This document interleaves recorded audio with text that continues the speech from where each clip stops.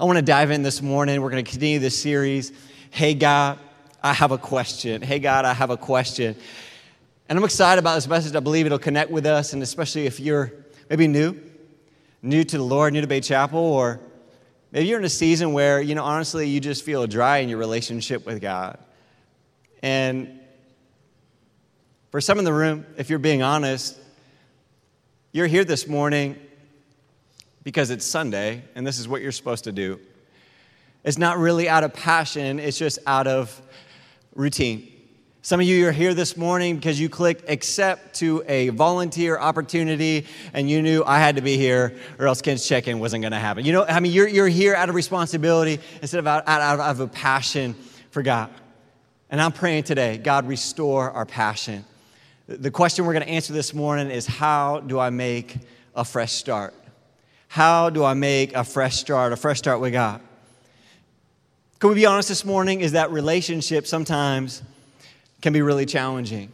One of the things that I find can be so challenging with relationships is even the introduction to the relationship. Whether it's somebody you're meeting for the first time, somebody that you're reconnecting with that you haven't seen for a week or months. I notice this in people. I love people watching. I even see it on Sunday. Some of you, man, you are all about people. You walk in, arms wide open. You want to just make sure you talk to everybody. Then there's others of you. You walk in and you try to stay as close as you can to that wall right there on the outside of that building.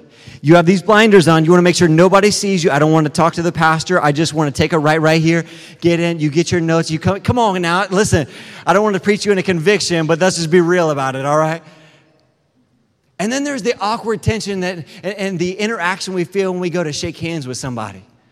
You know how when you've gone to shake hands with somebody, but you don't fully get your hand in there and you give them like the 2-finger handshake? I mean, it's weird. You go to shake hands with somebody only to realize that your hand is really sweaty and kind of clammy.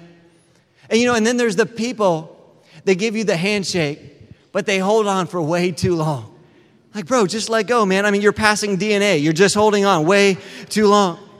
And then there's some people that, and we do this a lot in church. We're brothers and sisters of Christ. They'll walk, hey, bro, how's it going? And you go to get the handshake, but they want to leave and give the handshake and then pull it in for the hug, and you're just not ready, man. I mean, and then there's some people, they're no handshake at all. They're just going right in for the hug. And do I go full hug? Do I go side hug? Because side hugs are for friends, man. And there's this awkward tension. I was at Panera Bread meeting this guy. And he wasn't there yet. So I was in line, and I was just waiting to get my drink, and I saw somebody from church. And so I typically don't do this. I was out of my shell for some reason on that particular day. I saw this lady. She's checking out, and I walked up to this lady, and I mean, as aggressive as I possibly could be, I reached my arm around, gave her the biggest pat on the back. I mean, just nestled up close to her. I said, hey, how's it going? And she looked up everybody. I had never seen this woman in my life. Oh, no, she didn't go to Bay Chapel.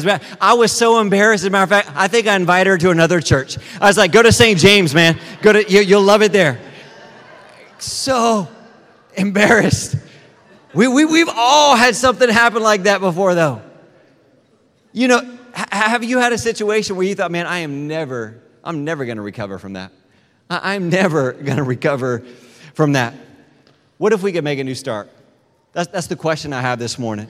What if we could make a new start in Jesus, experience the fresh grace, mercy, and love that he has for us? I want to talk about it for a few minutes this morning. If you grab your note sheets, we'll follow along together. I want to kick it off with a scripture that I use routinely. It's so important to the vision and culture of Bay Chapel, our house. John chapter 10, verse 10. I share it multiple times a year because I don't think I can pour this into our church, why we exist, enough.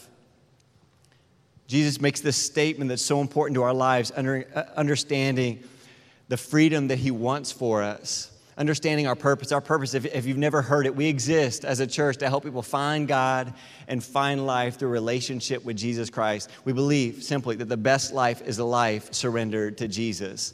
In John 10, Jesus declares this: the thief comes only to steal and kill and destroy. But he doesn't stop there. He says this, I've come that they may have life and have it to the full. Have it to the full. Can I ask you today, if you just went and took inventory of your life right now, would you describe the quality and experience of your life as the full life that Jesus has called you to? 1 to 10. 1 being, I'm not even close. 10 being, man, me and Jesus are tight. I mean, we're so close. My relationship is intimate with him. I'm experiencing joy. I'm finding peace in God. Where are you at today? And if we're falling short of that, God, help us to make a new start. Let me ask you this morning, has there been a decision in your life that you've made that you wish you could take back? Let me ask you, is there something that you've gone through that you feel like, you know what, I can never recover from that?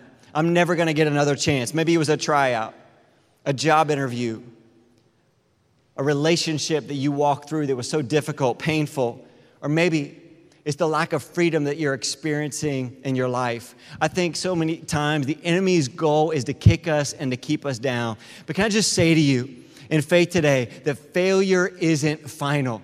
Failure isn't final. Whatever you're walking through, whatever you've gone through, let me tell you, Jesus still has great things for our life. But the goal of sin is to do everything. The goal of the enemy is to keep us down, to keep us distracted. 3 things if you're taking notes. Number 1, sin.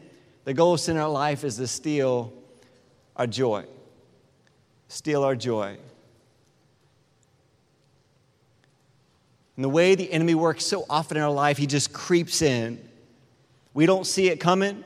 We're not prepared for it. We don't recognize the attack. It just shows up unannounced. Actually, it was like me this morning. My routine is to get up earlier and I'll take about a 20, 25-minute jog, and I'll just spend some time praying while I'm jogging. Pray that God will keep me alive in that heat and humidity while I'm jogging. And then I pray for you. And I pray that God's Spirit would move in an awesome way and that people wouldn't see me, but they'd see Jesus and their lives be changed. And man, I tell you, this morning I was experiencing such joy, such time with God. I was on top of the New Tampa Bridge and I was just praying for our community and praying for our church. And I got home and everything was great. And I tell you, I walked back into our driveway and I reached my hand down to grab the door, and I got about 6 inches away from our door handle when I saw on top of our door handle, everybody, a giant frog. Oh, Lord Jesus, let me tell you. I yelled as loud as I can. I screamed as loud as I can. Jen never came to rescue me, church. Never. She didn't show up at all. I actually didn't know if I was going to make it back inside my house to get ready for church. And I think, you know what? That's the way the enemy shows up in our life. It's unexpected. It's unannounced. Sin. He just creeps in. Shows up when we're not expecting, when we didn't see it coming. And he's doing everything he can to steal, kill, and destroy. Here's what David said when he recognized his own sin. He said this in Psalm 32. He said, "The pain never let up, for your hand of conviction was heavy on my heart. My strength was sapped. My inner life dried up like a spiritual drought within my soul." But look what happens. "Then I finally admitted to you all my sins, refusing to hide them any longer. And you forgave me." And you forgave me. He says, I came clean with you, God. I opened up about the issues of my life. You know, as I was thinking about this idea of just coming clean and giving all to God, and how we sometimes, we try to hide our sin, feeling like that's the best way. It reminded me of when I was a kid. I don't know what your childhood was like, but I remember as a young kid, one of the things that my parents wanted so bad for me was to eat healthy and to actually desire vegetables, which I hated. Some I did like, but there was this one particular vegetable that my mom made that, man, I'm telling you, it was awful. My mom loved to make stewed okra. Stewed okra. Now, hey, if you fry okra and give me some ranch dressing, I'm good. But see, amen. You know, you can amen that, shout that down. I mean, it's good when it's fried. Let me tell you, stewed okra, you can hardly chew it. And I mean, when it goes down, it just feels like it's sliding down your throat. Listen, go have some stewed okra today, man. Just try it again. Give it a second shot. I remember I would sit there at the table and I remember the guilt and shame. You know how your parents did when you wouldn't want to eat your vegetables and they'd remind you about all the other kids in other places of the world that didn't have anything to eat? That's what they would do to me. And I sat there and I just, I'd pray and I wish that I was a magician. I could just abracadabra those vegetables away. I remember I'd call our dog, our Chinese pug, Bruno. Man, our dog Bruno didn't even like stewed okra, everybody. I mean, nobody wanted this stuff. As I think about those vegetables and how I would try to hide them and just get rid of them, put the napkin over them, pretend like they weren't there, I think so often that's the way sin is in our life. It's sitting there. We know about it. We know the pain that it's causing. And instead of actually doing anything with it and surrendering it to God, we just try to cover it up, pretend like it's going to be okay. But we never experience the healing that God has for us. The Bible word is this. It's repent. Repent, you know what it means? Come clean with God. Do a 180. Let me ask you today, what in your life do you know you need to give to God? To repent, to get right, to renew, to just go ahead and just say, God, I give it to you. The second thing is this, is sin promises pleasure, but it leaves us in pain. It promises pleasure, but it leaves us in pain. Let me tell the truth this morning. How we deal with the hurts in our life determine how we heal. How we deal with the sin in our life determines the freedom that we walk in. And I think there's 5 ways, it's not in your notes, we're going to write them down, 5 ways that we deal with hurt, we deal with issues in our life. Number 1, we medicate it. We medicate it. For some of you, that's your out. Just some more food, just another drink, just another cigarette, just something in my life to help ease the pain, whatever I'm going through. For some of you, it's a relationship. You're using it to medicate the pain in your heart. For some of us, we deny it. We medicate it. We deny it. We pretend like it's not there. Number 3, we project it. We project it. We turn our sin on other people. And man, this is so close to home for me because the issues in my life, the way I deal with them so often is I let it turn into anger and I start pointing fingers and look what other people are doing wrong. Number 4, we turn it inward. We turn it inward. That's how we deal with the pain. It creates anxiety, depression, isolation in our life. Can I tell you one of the greatest ways to step out of that season of pain is to come clean with God about every area of your life. I repent. I get it right. Number 5 is the best way. We let God heal it. We let God heal it. And there's somebody in the room today that needs to make a decision that I don't want to stay where I'm at anymore. I'm not going to do it another day. I'm not going to live bound up by my shame and my sin. I'm going to walk free in Jesus' name. Number 3, sin destroys our identity. It steals our joy, promises pleasure but leaves us in pain, destroys our identity. But I love this truth from God's word this morning, 2 Corinthians chapter 5. Therefore, if anyone is in Christ, the new creation has come. The old has gone. The new is here. Somebody needs to underline it. Somebody needs to put it on a note card this week. Be reminded of it every day that I am not who I used to be. I'm not what my parents said I was going to be. I'm not the pain of the divorce. I'm not bound up by my past, but I am free in Jesus' name. And I'm going to walk and I'm going to live in the freedom that he has for me. Come on, Bay Chapel, can you give me an amen this morning? Amen? Amen. Amen. How to make a new start? I'm glad you asked. Number 1, we make a daily decision. We choose to die to our flesh. We choose to die to our flesh. Listen, it is so much easier to fix everybody else's problems, isn't it? It's so much easier. I can identify issues. I can identify my wife's issues. She's not in the service, so we could talk about them right now. No, I'm kidding. But here's what I realize. In order for me to experience everything that God has for me, it requires a change in me. And we just want everything else around us to change, but we don't want to change us. It requires me daily dying to my flesh. And the best way to say no to my flesh is to say yes to the fullness of God. Say yes to the fullness of God. The more I desire and the more I hunger after the things of God, the less I want the things of this world. I shared with you before, but a couple years ago, I read this article. I think it came across my news feed on social media, and it was this enticing headline. It said this: eat more food to fight cravings.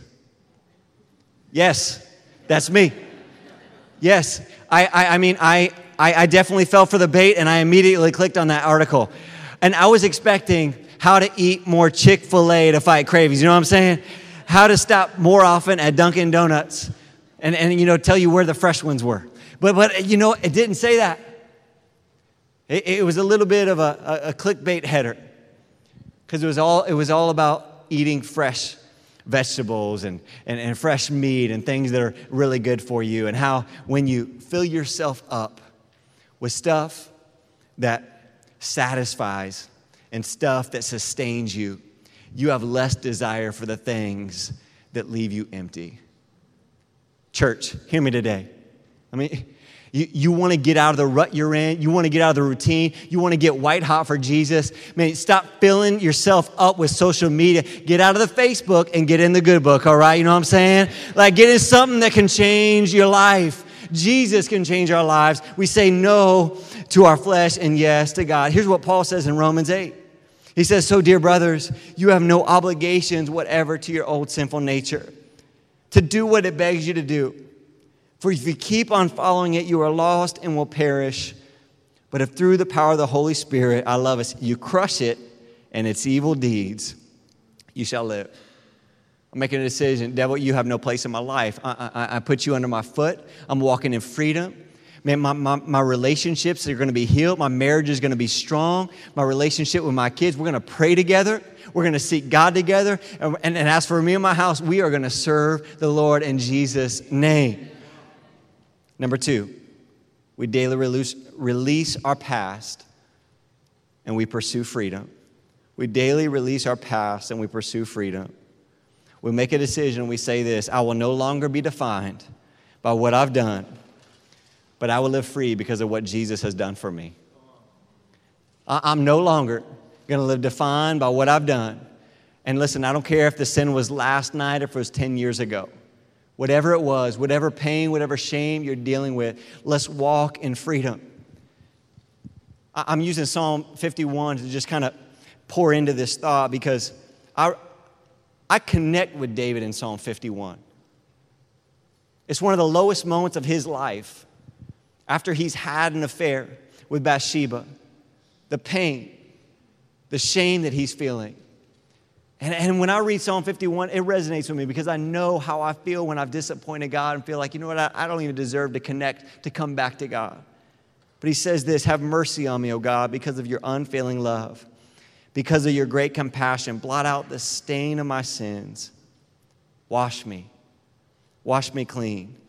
Purify me from my sin. And I don't have the whole chapter there, but you jump down to verse 12. Look what it says. And restore to me the joy of your salvation, and make me willing to obey you. Make me willing to obey you. You know what David's saying? God, don't even just set me free from my sin, but give me a greater passion for serving and loving you. God, and don't let my issues in my past keep me from everything that you have for me. God, I release my past and I pursue freedom in Jesus' name. Number 3, we daily pursue healthy relationships. Daily pursue healthy relationships. Let me just encourage you, church. It's so much easier. It's so much easier to walk in and walk out on the weekend but not connect. But can I tell you, the strength of who you are and the strength of your relationship with God is also directly connected to your relationships with people. That's why we challenge you so much. And this week, we're kicking off our opening for Connect groups. They'll be open for a week, and then we begin them next weekend. I just want to challenge you. Maybe that feels awkward for you. Maybe that's going to be a huge step of faith. Well, get in a group. Get in a group. Find place to do life with other people. And if it's not a group, find a serve team. Find a place to make a difference in your life. Do something great for God. One of the groups that we're kicking off this semester, and there's so many great ones. You can see them on the app. You can see them in the note sheet that's in your worship guide. One of the things that we're excited about, and it's a burden for me because I realize this, is there's so many people that are brand new in their walk with God. We're kicking off a group called Group 1. We've gone through several seasons of Start where we're seeing new people come in. And man, there's some of you, you're so brand new to God. You see the book of Job and you think it says job, man. You don't even know who that is. I mean, it's just everything. Everything is brand new. And so we want to create a group for people. Group 1 is for people that maybe you've never been to a group. Maybe you're new to Bay Chapel. Maybe you're new to your relationship with Christ. You want a stronger foundation in your walk with God. You know, who's this group for? It's for people that are hungry for God and to live out everything that He's called them to be. That's what all our groups are for, but particularly in this group, it's going to give you a foundation to step and walk in your growth, your relationship with God. It's discipleship. It's memorizing Scripture. It's growing closer. But can I encourage you, whether it's Group 1 or whether you get in a couples group that's diving deeper, or whether you get in a group that is all about family and relationship, whatever it is, man, find a place to do life with other people. Is it going to be convenient? No. Could it change your life forever? Absolutely. I love what James 5 says. It says, make this your common practice. Confess your sins to each other and pray for each other. Why? So that you can live together whole and healed. Whole and healed. God, help us to be a church that's just not punching our ticket, but we're passionate about God's kingdom, about caring for others' needs, and living life together. Last thought this morning, number 4, we daily pursue God's plan for our life. We daily pursue God's plan for our life. Romans 12:2. I want us, as we close, I just want us to read it out loud together. Romans 12:2, you see it on the screen. Let's read it. Don't copy the behavior and customs of this world. Hang on just 1 second. I got about a third of you with me. Are you ready? Come on, like everybody out loud. You got this. Like you're going to cheer for the Bucks this afternoon. Romans 12:2. Don't copy the behavior and customs of this world, but let God transform you into a new person by changing the way you think. Then you will learn to know God's will for you, which is good and pleasing and perfect. So good. Underline it. Let it sink in this week. Because there's no sweeter place in your life and in our life than knowing I'm in the will and the hand and the plan of God. I'm living out my calling. I'm not just grinding. I'm not just going to another day of work. I'm walking in everything that God has called me to be. God, help us to live that out. Experience your freedom. Love people. Love God. And be everything you've called us to be. Why don't you just bow your heads as we close this morning.